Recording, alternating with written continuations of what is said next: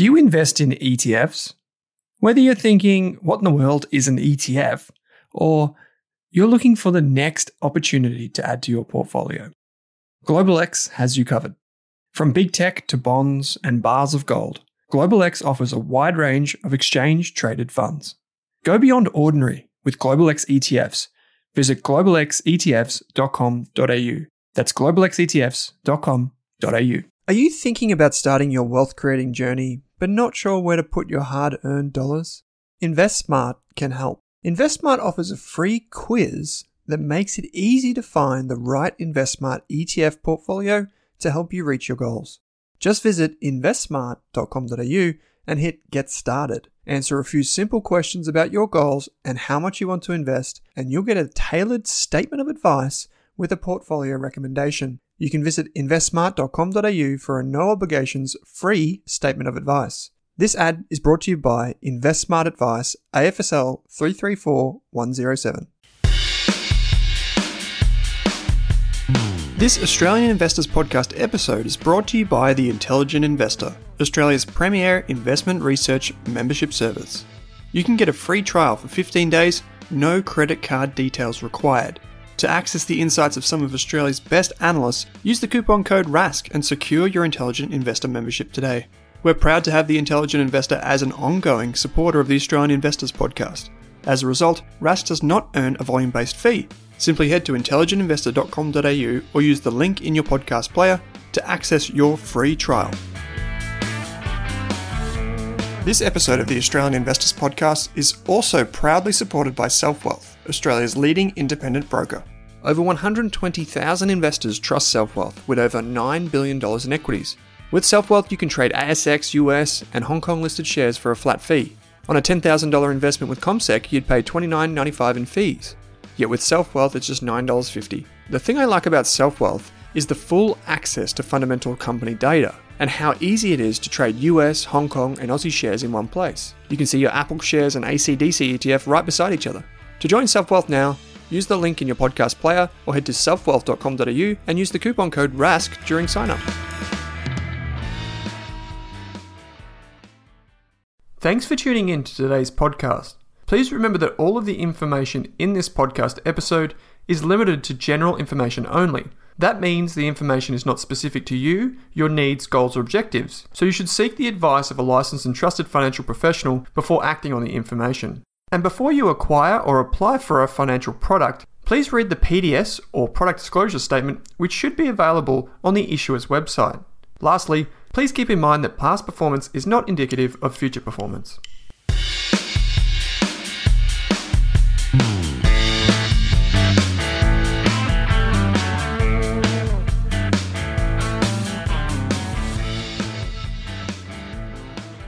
Lindsay, thanks for taking the time out today to join me on the show. Great pleasure. We're going to talk about leadership. We're going to talk about business, the lessons learned. There's so much, obviously, that we're going to try and pack into around about an hour, maybe even an hour and a half of conversation. We just won't do your experience and I guess your wisdom justice. But what I'd like to do is just to kind of cast your mind back to your earlier days, set the scene for our listeners and myself who haven't heard your story before, because obviously it's quite remarkable. You've been a business leader for such a long time. You've got many accolades and achievements over that time. So just tell us a bit about the younger Lindsay, how you came to be involved in ceramics and business. Yeah, thank you. Well, when I was at primary school, there was a potter that lived a couple of doors down from our house, and we used to walk past her every afternoon, and some days she'd let us play with the potter's wheel and would make some things, and then we'd always want to look in the kiln and see what had come out that day. And she ran classes and things. And then a few years later, my father got involved in it as well, and he set himself up. And so I was always sort of around it. And he used to take us out on trips and looking at gemstones and looking at those sorts of things. So, and we also did a lot of mechanical things. So I was sort of a bit of a freak. My mother was an artist, and I'll come back and explain why that was important. But anyhow, so when I got to the point, about to finish high school and wanted to go to university, I had a friend that was doing ceramic engineering, and I never heard about it, but it was a really exciting field where there was the lining, the outer skin of the space shuttle, and silicon chips, and all these sort of really scientific advances were going on. But I was also looked at things like civil engineering, and there was 1,000 kids going to civil engineering, and there was only like less than half a dozen doing ceramic engineering. So I thought, if you're going to stand out, if I go into ceramic engineering, I've got a much better chance of standing out. And as it turned out, there was a year of 6, and 2 of us became both managing directors of public companies. And so it was a really great year. A lot of the others went into research and stuff. They didn't have the sort of personality for being in public life and business. But yeah, so that's how I started. And as brickmaking is a little bit of it's there's mechanical side to it. There's the science of what's going on in the chemical reactions, and of course, if you want to sell a fashion product, you better have some idea of art. So that's also a bit of a freak. So I had the sort of the basis of everything that was required to do this job. It sounds like you had the right recipe, the combination, if you like.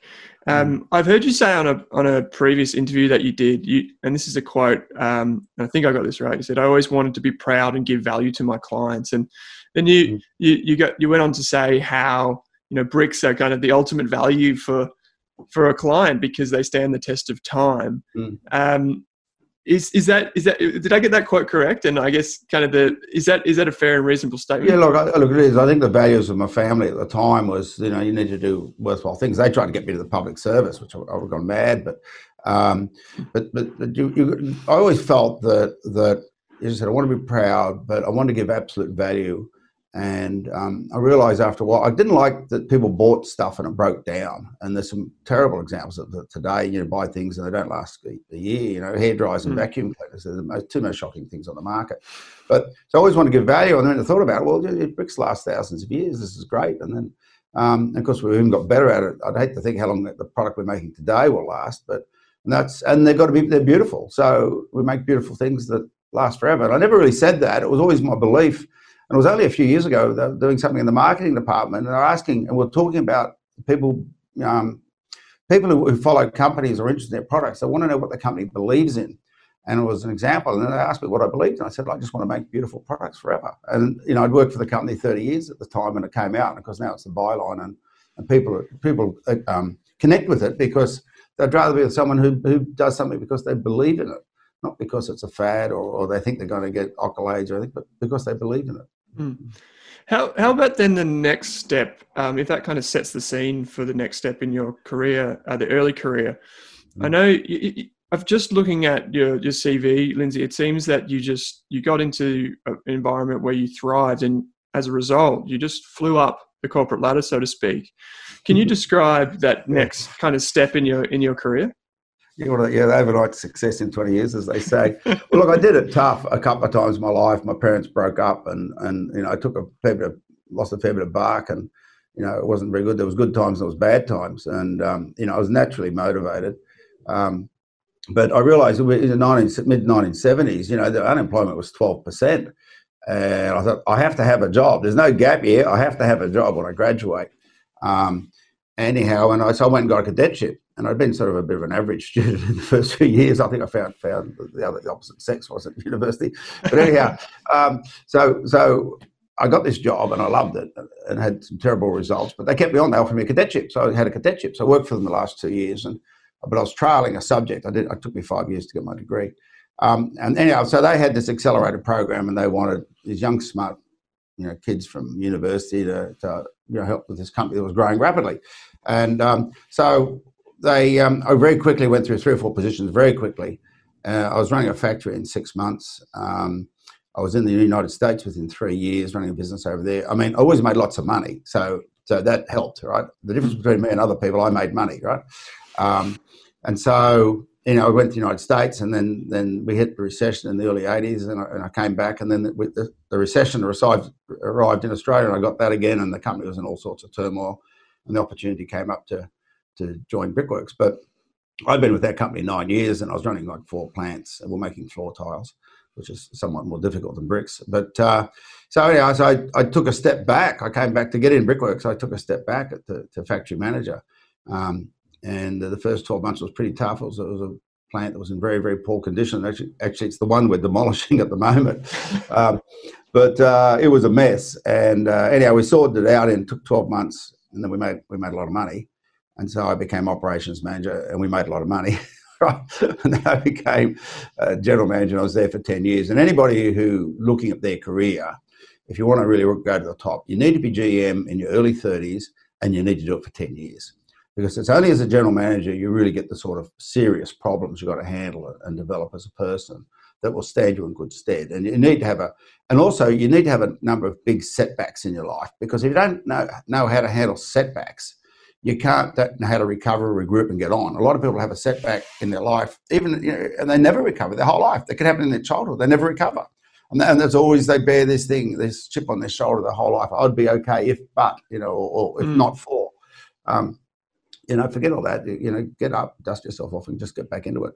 And so anyhow, I was GM, and then I became deputy CEO. The company was only 5 plants in 2 states and had the Soul's holding. And then I took over in 99 as CEO and then MD, and I've been MD here now at 20 years.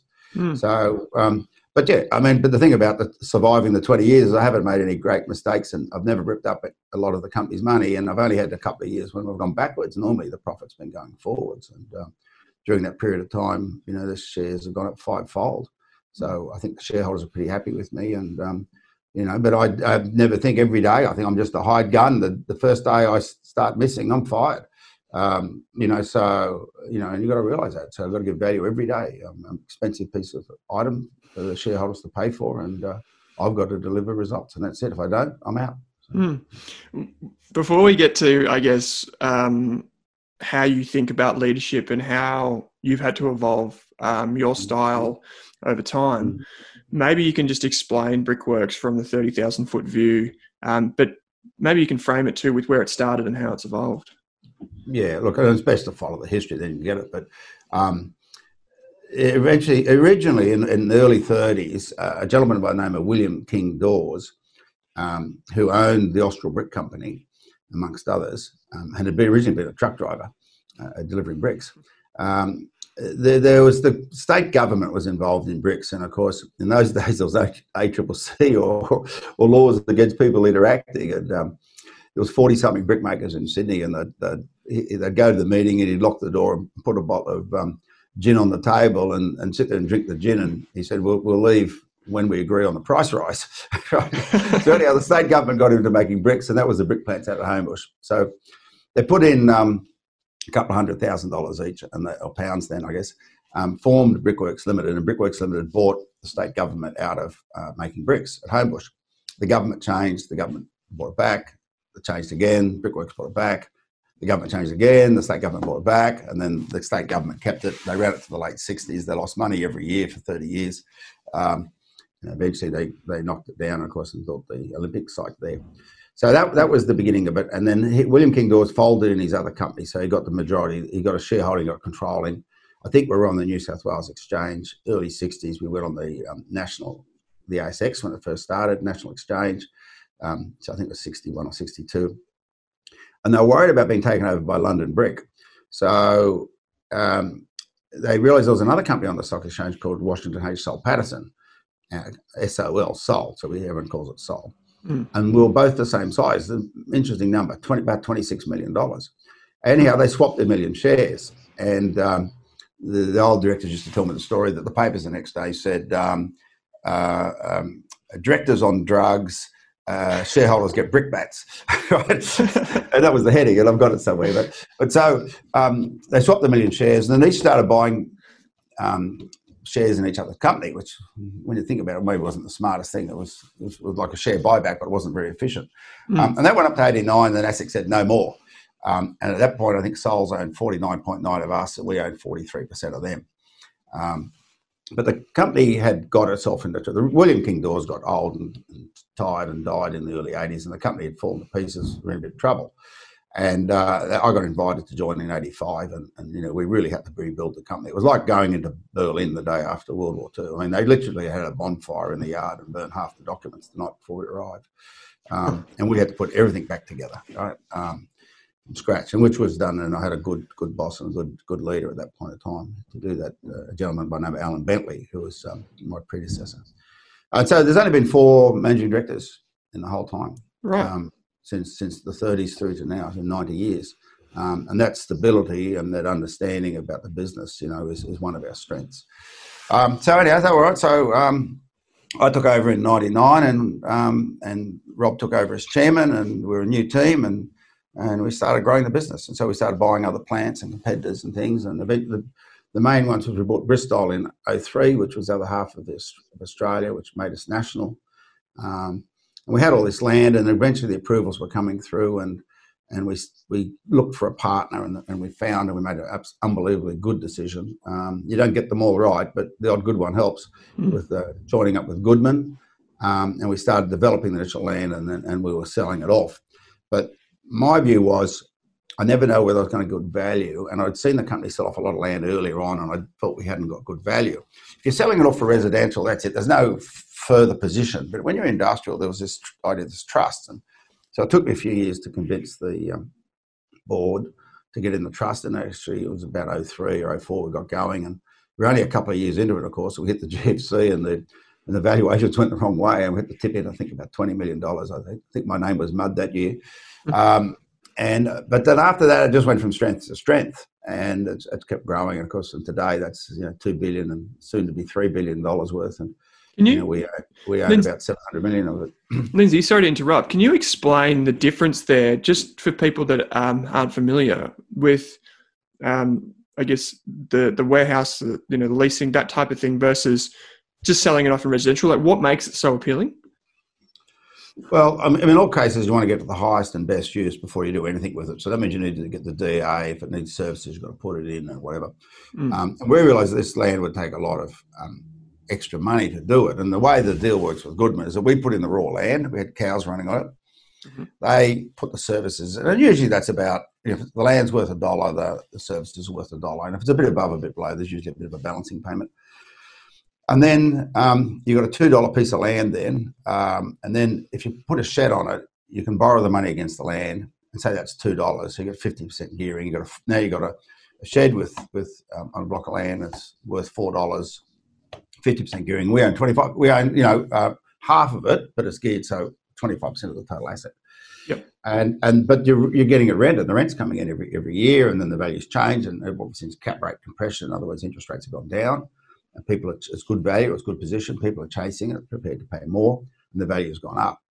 And the outcome is that gearing is much less than what it started off. And we've got every warehouse is full because it's on a long-term lease. Mm. So you benefit. You've got that strategic partner who can do their bit, but then you can supply the land and benefit longer term from it. Yeah, but the real trick in there is that. The first thing they had to come to, it took me a lot of years to understand it. If you're trying to put an industrial warehouse up and it doesn't stack up, it means the raw land's too expensive, because that's the only number that can change, right? And so you've got to often put it in, you think I'm not getting the full value for it. But if you follow on, you're going to pick it up over time. So when it gets serviced, the building PCs, it gets valued. You're going to get half. Any gap that was wrong, you picked up half of it. Then every year you get a rental increase, you get a revaluation. And over time, if it was ever wrong, it gradually comes back to, in the end, you've got exactly half of that value. You've got all your value back. And the other thing was you had to prepare to share it with somebody else to do it, because it was beyond our capacity to do it. We couldn't afford the infrastructure. It was huge. And so we were able to put our raw land in, and then next thing we got income coming in. That was $30 million. So it's worked out very, very, very well, and it's been great to be associated with a very professional operation that Goodman is. I heard you say in a recent interview that, and this caught me off guard, Lindsay. So I heard you say that Brickworks has a 50% share of the market for bricks in New York City or New York. I really didn't know this, and then there was there's some interesting history there with the Chrysler Building. So you've got the property development arm. There's the ownership structure with Sol, but you've also got this really impressive bricks business that's not only here in Australia but internationally as well. Yeah, well, look, I think Australia's a small space, and we already had 45 or 50% market share here, and we couldn't grow. And we didn't want to. So initially, I started. I got into masonry, I got into tiles, and some of those would grow. And then then I thought, I'm going to get into trivial things that are going to be really hard to make money. And we made a couple of mistakes. We got into Oswest Timbers. It didn't work out. We're buying trees from the government. Oh, it's a nightmare. We never knew where we were and how long we had. So we got out of that. We took our medicine. We got out, and we've tightened the business up. But we need to grow. The operating part of the business needs to grow. So I had worked in the US. I knew the industry well. I'd been going there all my life. I knew two of our major suppliers were in the US. It was natural. So I had a company spend a year knocking on the door of every brick company in the US, and we did a map of every single company. You've got to do your homework when you're going to make a big step. You really got to do your homework. We had volumes about it. And because we were there, Ibstock, who wanted to get out there, a UK company, wanted to get out of America. They owned a company called Glengarry, and they put it on the market because they knew there was going to be some competition with us coming into the market. And then we managed to pick Glengarry up because Glengarry was the fourth biggest producer in the US, and it makes a lot of architectural and custom work. So in New York, every building gets examined every 5 years, and a lot of them are getting quite old, and they're all high-rise brick. And as you imagine, the environment's pretty tough. It's freezing in winter and very hot in summer. A lot of them, they start to crack at the corners and things. So they've got to get repaired, and they've got to be repaired with the bricks that were originally supplied. Well, one of the plants we picked up was called Hanley. It's in Pennsylvania. We've got 5 plants in Pennsylvania. And it was a custom plant, and it had been around 100 years, and it made bricks for all these buildings. And one of them was the Chrysler building. We supplied the Chrysler building in the early 30s, and here we are today supplying the bricks for its renovations, all these years later. So that heritage, is amazing. We get about twice the price of our bricks as the people supplying for housing, and 66% of our work goes into architectural specification, whether that be the non-residential. We do schools, we do hospitals, universities. We do the chains of, when we have a chain in Australia, you get 200 or 300 McDonald's or whatever, and it'll cover the country. Well, over there, it's like 3,000, 4,000, 5,000. So you get 50,000 bricks into a store, and they're building 3,000. I mean, it's great business. So that's what we do. And then we consolidated that area. We made some hard decisions that other people hadn't made, and sort of turned into a pretty decent business in under 2 years. I know the structure, and and cross shareholding has over time been a topic of discussion in the media with analysts, investors, etc. But one thing I touched on with Rob Milner, who's on the show recently, is I guess some of the enduring principles that go into making a business that can beat the market from an investor's perspective, deliver dividends, and just generally survive. Like, there's not many businesses on the ASX that you can look back decades of the history and go, that's impressive. I'm just from a high level, and if we kind of exclude leadership, because we'll get to that in just a moment, but is there something, I guess, unique in the structure of Brickworks? Is it the industry that has enabled it to stand the test of time? Yes, and it goes back to that cross-shareholding. See, building products is a very volatile business. A lot of businesses are volatile. And you've got to think about, when the market goes tanks, how are you going to survive? It's a very pointed race. How are you going to survive if your main business is underwater? And so you have to have, you either got to have very low or no gearing, or you got to have some other sources of income that aren't related. They say underlying thematic. It's unrelated to what you're doing. And of course, the Soul's gives us that. It gives us an investment in a whole range of other areas. And in the early years, we could make no money out of bricks, and that happens pretty regularly. Believe it or not, maybe every 5, 7 years or 10 years, we're going to have a tough year. We're not going to make any money. Well, first thing, we've got depreciation, so we cut everything right back, and we can live on the cash flow from depreciation as long as we're not losing money. But sometimes you even lose money. Then, when you've got the income from this investment, you can pay your dividend, and so we've paid a dividend every year. It was only 1 year, 1975, was the only year we ever reduced the dividend. So we've had 44 years since then where the dividend has stayed flat or gone up. And Soul's has achieved 20 years of rising dividends. So that strength, that financial strength, and of course, what we've done with the property, so that investment in Soul's is about half the business because it's grown very well. But now the next quarter of the business is the investment in sheds. So if you look at the income from our industrial trust and Soul's, that pays our dividend. That's 75% of our investments, right? So 75% of Brickworks are our investments. So when they used to use the coin that Brickworks was a blue chip company, that's, I think, what people mean. And our gearing's very low. Only 25% of the assets are in building products.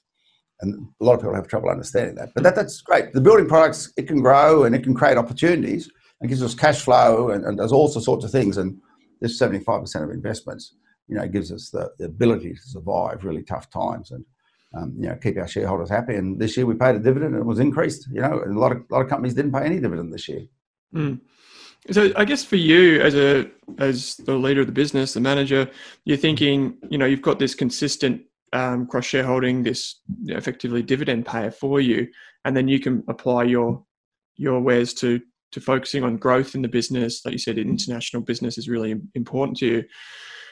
How about when it comes to things like, I guess, the culture of the business and general, I guess, ways of doing business at Brickworks? Are there any kind of mantras or principles that you live by to keep costs low, to focus on innovation and those types of things?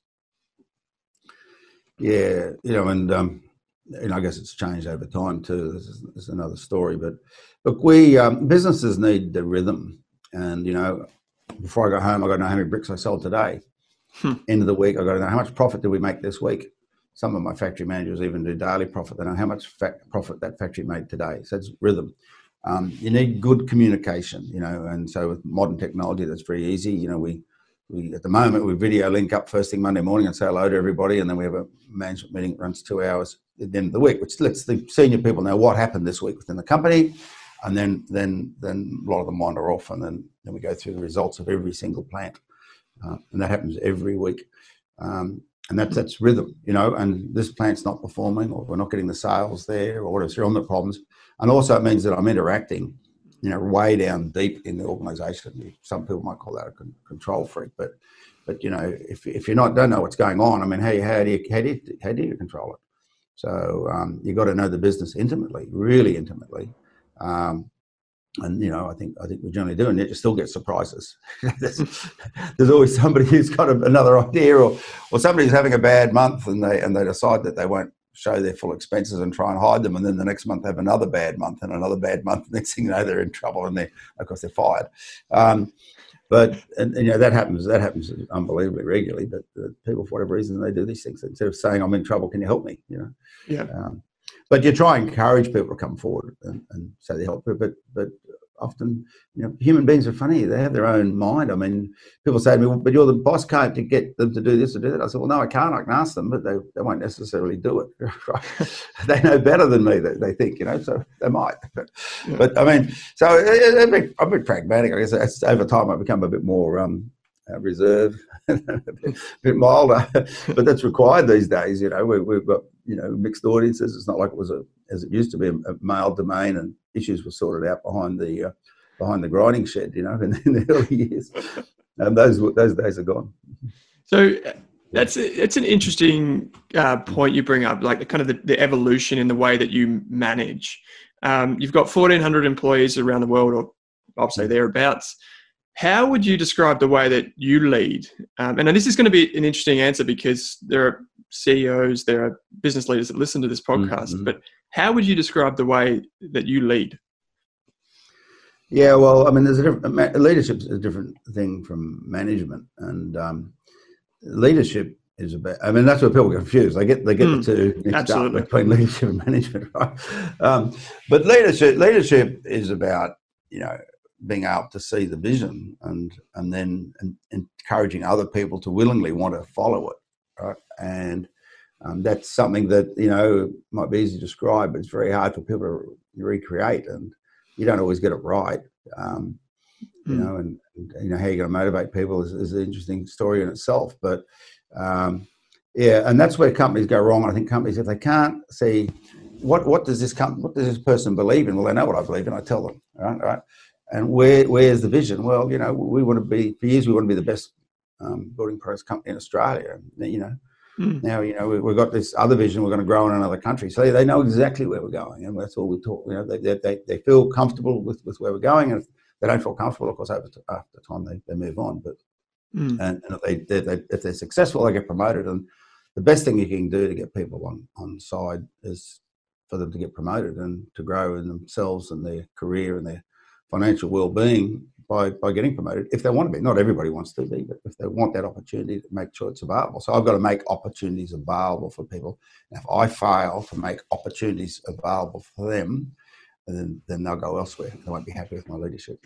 How about then? How would you define your management approach? If you're keenly focused on, obviously leadership is about vision and about getting people to follow you. How would you define the way you manage as opposed to leadership? Bit of a tough question. Well, yes and no. Your management style, I mean, you've got to get things done. You've got to have the go gene. You've got to have a bit of mongrel because you're going to have to sort out some tough problems. You've got to be agile because you're going to get problems that you've never seen before and no one else can fix. You've got to fix them. In the end, they all go, you get rid of your problems in the end, but you've got to get rid of them. So you've got to be that. You've got to be beating the drum, setting the rhythm of the business. The business got to have rhythm. People want rhythm. They want to know what is expected of them, what are they got to do to be successful. And you've got to drive that framework. But one of the most important things I learned very early in my career when I got put into unwinnable positions, the most important thing I've got to do as a manager is make sure my junior managers have a winnable proposition. And if they're failing, I've got to make that proposition so they can win. Otherwise, they'll very quickly they'll turn up in your office looking grey, and they're shot. And it's time then for them to go. But what's a winnable proposition? Sorry. Well, winnable. You got to give them a game that they can win, right? And the duty of the man at the top is to make sure everyone's got a set of things that they can win at. And as you get higher up in the organisation, that becomes bigger. Right? But I mean, and a lot of people don't understand that. You put something, we keep throwing guys in there and they all keep failing. We can't work out what's going wrong. Well, maybe what you've given them is not a winnable position. You've got to give them a winnable position. And sometimes that might need some CapEx or it might need restructuring or, the harder things, you've got to restructure the industry, right? Or you've got to decide to get out of it, right? Those decisions are more difficult, but that's, you got to have winnables. And then people, they feel happy because they can control their life and they're making progress. But if you're in a losing situation, you see no end to it. Like the pandemic goes on forever and there's never a vaccine, there's no hope and people it becomes soul destroying and they give up. You mentioned, I guess, making opportunities available for people as a way to incentivize them. I know even today, as we record, you've got some investor calls lined up. And I imagine over your tenure, you've spoken to thousands, probably, investors who are looking at Brickworks, asking you questions, whether it be analysts, institutions, what have you. Charlie Munger has the quote, "Show me where I'm going to die and I won't go there," as a kind of the ultimate incentive, right? And I always think about this because I sit on analyst calls, every other week, and I think some of the questions that people are asking just aren't the right questions. They're very myopic, very short-term focused. But if you were looking from the outside in, you're staring through the windows of Brickworks HQ, and you're trying to get a sense of like how people are incentivized and what long-term investors should be looking for. What would you say, are the key points for the way you incentivize people and get them aligned longer term? Yeah, well, pick up on Charlie Munger's statement. The other one is, a boat's safe in the harbour, but that's not what boats are for. Well, there's got to be, how do you incentivise people? And part of it was going to say, you can think of the long-term salary and that, but people want more than salary. I never joined the company for the salary. That was just something that came. That was an outcome of it, right? People want some excitement too. They don't want to think, I'm just going to be doing the same thing. They've got to think that the company's growing and there's going to be an opportunity for them, but they've always got to think that their role is developing and evolving. Otherwise, they'll become bored. They go join the public service, as I said before, if you want to do that. So you've got to create some excitement. You've got to have some fun too. You've got to celebrate your successes. I mean, people talk about those things. You've got to do them. They're expected. You've got your boss has got to acknowledge your little wins. And often that's done in private and people see it. Maybe sometimes it's done in public. But all those things sort of go together towards motivating people. People want a nice environment. But one of the difficult things I found in my life is that you've always got one asshole in your life. You just and you can't do anything about them, And like, what do I do? How do I get away from this, So I have a no asshole rule, and I hunt around the organisation. If I can find one, I'll get rid of them because every person around them is miserable. right? And if you start losing people out of a division, what's going on here? Why are all these people leaving? Because we want people to stay. We want them to come stay with us all their life. We don't want them to leave. So if there's someone that's stirring up things up, we'll try and get rid of them and make people's life enjoyable. They can feel they can contribute.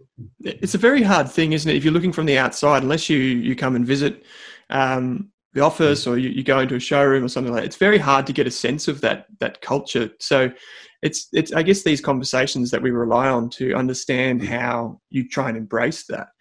One of the questions that I have on my list, Lindsay, is you obviously, Brickworks is a multi-billion-dollar company. You still find time to meet with investors like myself. How do you decide each day how you allocate your time? You've mentioned, once a week you have these meetings. Sometimes they go for a few hours. Is there anything in your routine that I guess lends itself and I guess enables you to keep growing as an individual? Yeah, it's a bit like allocated capital. I know that's what you've got for later on.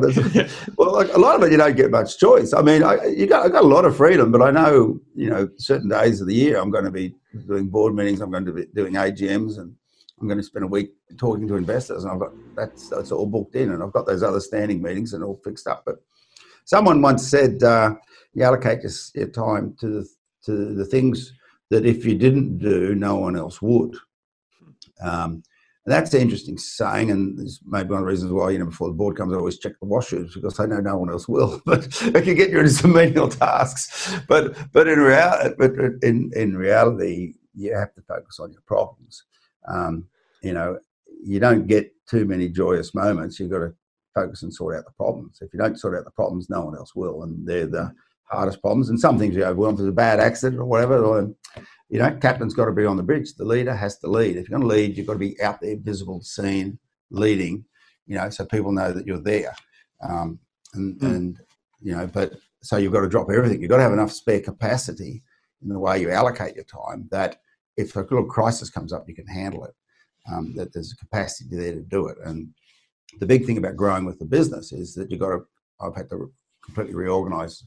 We grow it a bit more, we reorganise a bit, so we get that back into that situation where it's all in balance. I've got everything controlled, and we grow a bit more, and I've got to build a structure a little bit more, and that goes on. But I've always got spare capacity to focus on the growth of the company, focus on crises that we didn't know were going to come along, which is I think that's the definition of a crisis. You didn't know it was going to come. And then, make sure you're keeping the rhythm of the business and getting it going in the direction you want. Do you do things each day where, for example, you carve time out of the day just to sit back and talk and or even just think? Is there particular times of each day where you just read or do anything like that? I'm always interested in kind of those principles around, as a leader, trying to be mindful of yourself and those around you.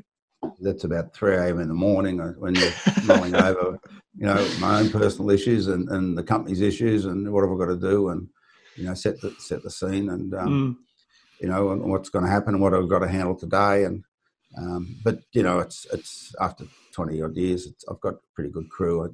I know where most things are coming from, and I've also worked out how to de-risk things over time. I mean, one of the problems with these companies that churn their CEOs so quickly, they never learn. The CEO never gets a chance to see, well, I made that decision and what was the outcome, where I've got to see the outcome, then go back to the beginning on the next time I'd like build a plant or something and then de-risk it.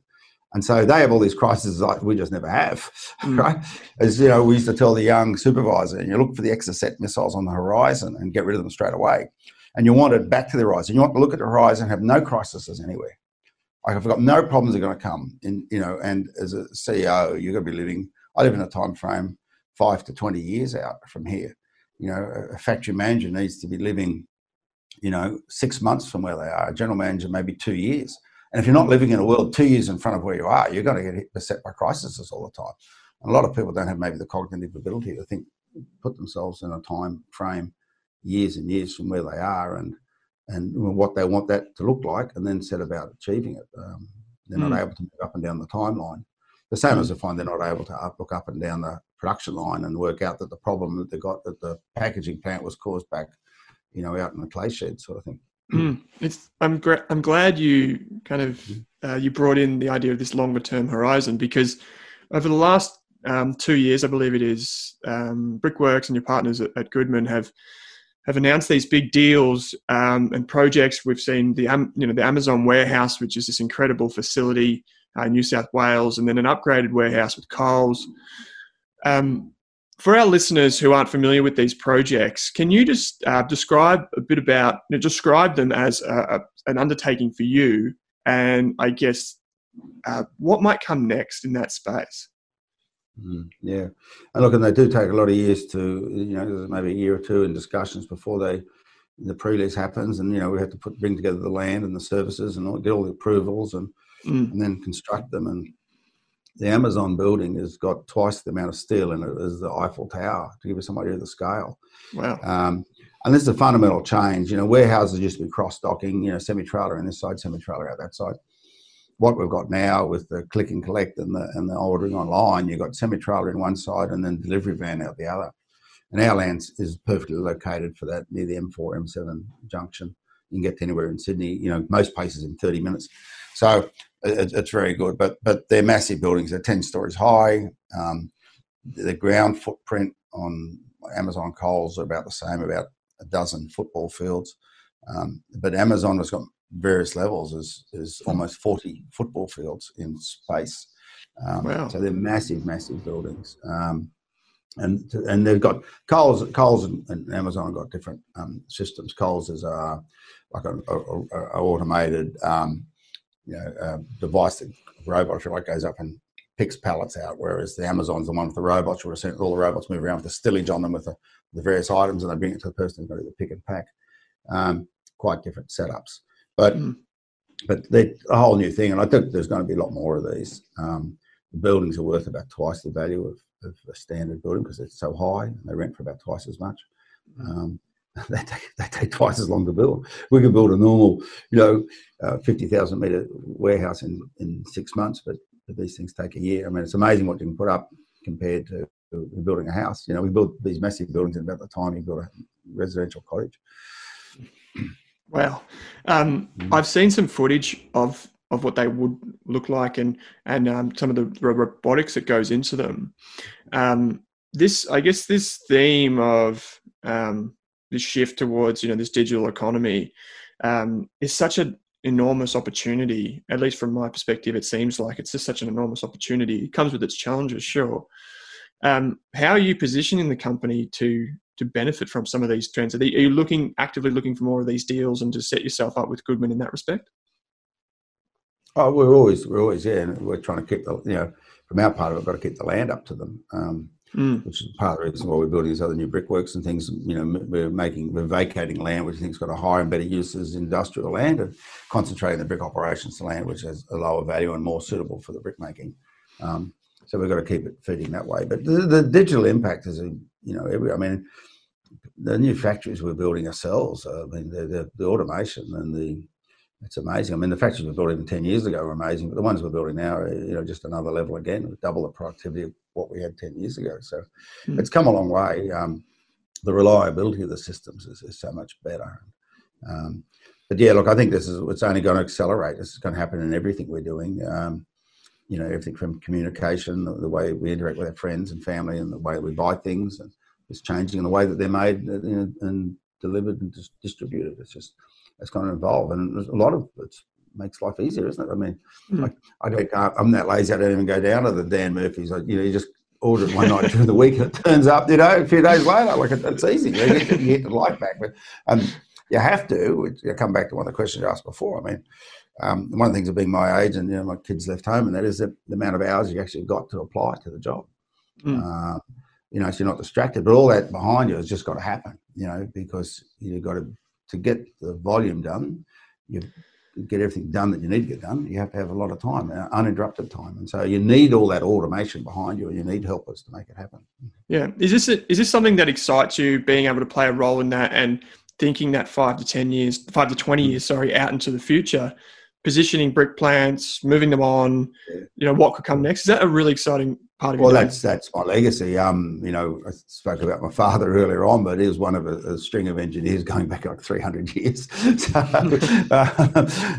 to be the legacy, Lindsay built that plant, and my chief engineer, we built that plant, and we do. We sit in the drawings and we work it out, and there might be 50 drawings before we get to one we're happy with. We sort out all the little issues, and using the knowledge we built, and we de-risked it. We've got certain ways we de-risk them, so we know it's going to work.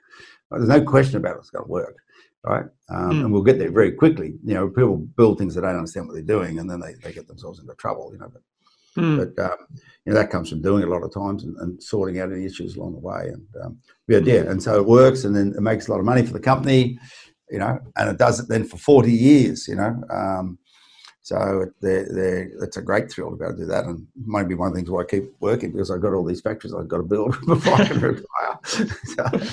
This is an interesting point. We didn't talk about this previously, but how your technical ability has informed you as a director, as a leader now, a manager, all of that. I often look at companies and there's not someone with the technical skills at the helm. So you often see CEOs that, maybe they're not professional CEOs, but they just don't have the technical ability. I guess this is a very generalized question, Lindsay, but has that been a great advantage to you? Do you think you could have achieved what you've achieved without being a ceramics engineer? No, not at all. I mean, I don't know how do you have a company that makes widgets and the guy or woman who's running it doesn't know anything about widgets? I mean, I don't know how that works. I mean, what are you going to do? You go down the street, you buy a widget factory from a person who focuses on widgets, and what happens if they go broke halfway through it? Who's going to build it the rest of it? Well, that doesn't worry us. We can do all that. We actually now design a lot of our own equipment and stuff. But even the problems in the plant. I mean, the factory manager tells you, X, Y, Z is wrong, and I say that's not your problem. Your problem's over here. I know all the factories in the back of my head. I got a blueprint of every factory we own in the back of my head. I know the strengths and weaknesses of every single one. And the factory manager comes in and he tells me something. And I know he's not telling me the truth, or he doesn't know, and you go tell him how to fix it. And that's, I don't know how you run a business if you don't know this. They might say that's over detail, but I tell you what, you're going to have a lot of problems if you can't see things going wrong and fixing them. You have enough when you can, right? I hate to imagine what goes on in the companies when they don't know really what they're doing. Because you often see that, right? Like there's two parts of every business. There's the operating part, the component, and then there's the capital allocation component. Sometimes CEOs fail at one but can survive with another, but you seem to be equally adept at both of those. You've got obviously the technical and operating ability, but also the nous when it comes to capital allocation. So there's just a few more questions I have for you, Lindsay, before I know you've got a few other interviews and investor meetings to get to today. But I just want to know, just generally speaking, how you spend your spare time. Okay, I thought you were going to ask me about the capital allocation. Oh, well, let's talk about I spent my spare time worrying about the brickworks because they never stop. I clicked on the 15th of May in 1985, and I haven't had I've been available the whole time, 35 years. But so what do I do in spare time? Sometimes, we blew this up and that, But no, I'm a bit like the story I told you before. I've done a lot of things in my spare time over my life, and I didn't want to get to my deathbed and think, I really want to do that. And so I've got involved in things that I've moved on. I've had boats, I had ski boats and cruises, and I've gone fishing and played golf and all those sorts of things. And then I bought a farm just when the drought started, so that wasn't the smartest thing I ever did. I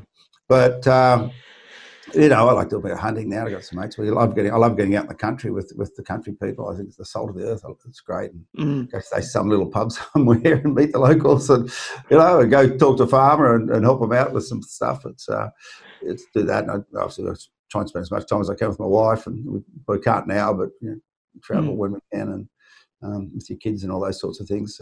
There's other obligations you have in life that you really enjoy doing. But if I could just leave you with one thing, when you're young, your kid comes to you and says, "Dad, what should I do with my life?" Well, there's only one answer: go do something you enjoy, and then you never work a day in your life. Every day. I can't wait to get to work. Because every day I love it. It's fun. I love it. I feel like that's a fitting way to end the conversation, Lindsay. But I've got to ask you about your capital allocation now. Well, that is, you don't really get a lot of choice because first of all, you got to say you're going to spend your depreciation, right? First of all, you got the safety things. Well, no safety issue ever gets knocked back; it just goes straight through. Yeah. Then you got the ones that the government wants you to do for the environment or whatever, and there's a new scrubber or there's something. Okay, good. Right? And then I got the ones that if I don't spend, the plant's going to stop because the kiln cars are rusted out or the stack's about to fall over. So you got to do them. And then you think, what have I got left? And now I can spend the money on the things that actually make more money for the company. And the list of them is this long. Right? So you try and work it out. But let's talk about the big ones. Like the plant we're building at the moment, it's $125 million. Like we can't get it wrong. So I always think about I need a couple of ways it's going to make money. And I've got to have a couple of fallback positions just in case the world doesn't turn out as I think it's going to turn out, right? And the thing with this one is how it's got the fallback position is the money's not in the profit that the plant's going to make in the future, and it will. The money's in the value of the land that's underneath the current plant that's running. That will pay for the new plant 3, 4, 5 times over before we even start. So that's my first return there, right? So I made that, right? I'm going to put some sheds up, that's good. Then we built the factory, and we've built 10 of these factories in the last 10 years. So, and it's just upgraded a couple of little things from the last one. So we know it's going to go, right? And it's going to be base load capacity, right? So we know it's always going to be under load because we've got all these other plants that were old and tired that could close down. So we know it's going to go flat out. We know it's going to work. We know it's going to make a lot of money, right? So that's it. So that's where people go wrong. They borrow money for the company. They invest it either by acquiring another company or building an asset, and it doesn't work. Well, that's just shit your career up. So you better make sure you're right. And I'm stunned at the lack of due diligence. As I said to you, we spent 18 months crawling over every brickmaker in the US before we went there. Absolutely crawling over. We knew every factory manager's name. We knew every piece of machinery in every factory. We knew where all their quarries were. We knew the products they made, who they sold to, everything, right? Before we went to the market. There was nothing left to chance. And it was the same with when we bought Bristol. We knew everything. And we'd visited everywhere. We'd got ourselves into each of these plants one way or another. We looked at them. We looked at the lot. It's incredible. It's almost like multiple ways of winning, right? That's pretty much what the business is built on. You know, if you don't win on this, you win on that, and if you don't win on that, you win on the next thing, or you win on all three. So it's fantastic. It doesn't always go right, and we had a couple of failures. We built a plant at Punchbowl to make floor tiles. We got it was the company went broke, so that was a good lesson about how to write contracts. We re-tendered it. The company put it. It was a German company. The government had funded it. Came back up again. We gave them the contract. They built the plant. We started it with the first day. The tiles come out of the kiln, and they're all broken. And we pulled a conveyor off, and 100% of the production went straight down the waste chute. And we did that for 3 months. Oh. Right. And I said, how long do you think I'm going to give you guys to do it? Anyhow, so I did a bit of smart ceramic engineering and got the thing to 90% recoveries. But then, the floor tile market collapsed. Life's not easy sometimes. And so we couldn't sell floor tiles. And so then we made a ceramic cladding, and that went on. That didn't go so well. And then we made pavers, and that didn't go too well. In there, we made 10 years after we built the plant, we made glazed bricks. Took off. Can't give up. Right? Plant makes lots of money. Right, but when we designed the plant, I thought, well, if I can't make this, I can make this. And if I don't make that, I can do that. If I don't, and we were back to the last reserve before we got the thing to go. But that just, shows you that sometimes, it's not just not easy and it doesn't go right. And there are things that go wrong outside of your control. Yeah, it's one thing that. As an investor, I look for is kind of the optionality that's embedded in a business. But sometimes it's so hard because, you have a lot of investors these days that use quantitative methods to determine if a business is going to be a success or if it's statistically cheap or what have you. But some of those things, you can't see that on the balance sheet. You have to rely on your judgment and technical ability. How agile is the CEO? And we measure the agility of our senior executive. How agile are they? How do they handle a problem they've never seen before? How long does it take them to sort it out? How do you measure that? Is it in like time or? There's a test for agility, mental agility. And that's could be like, I've been working for 2 years on this project and I'm going to present it to the board tomorrow and the MD comes to me and says, no, we're not doing that. We're doing something else. You've got overnight, you've got to do this other project. What do? You go away and sulk or you just get in and get it done? So you just got to get in and get it done. The world changed. I mean, look at this. Look, the pandemic. What incredible, we spat on a dime. What's the new world going to be? How are we going to change our business? Okay, that's what we're going to do, and we meet every day. How are we going to get that? Right? How are we going to be that new business when we come out of this? We're going to be stronger, better company for it. and that's agility. You know? Yeah. Forget what the world was before the pandemic. Who cares? That's history. Yeah. Right? If you're sitting there waiting for that to come back, well, you're going to be closed. Right?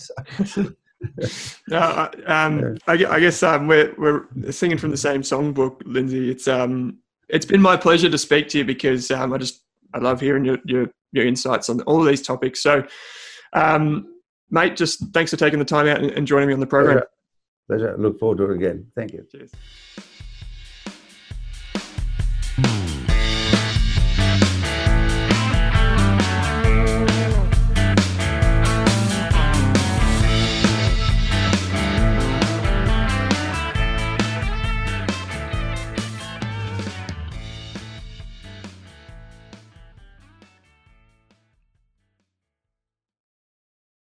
For more than a decade, I've been hunting for the best investors and their methods, strategies, and tools for investing.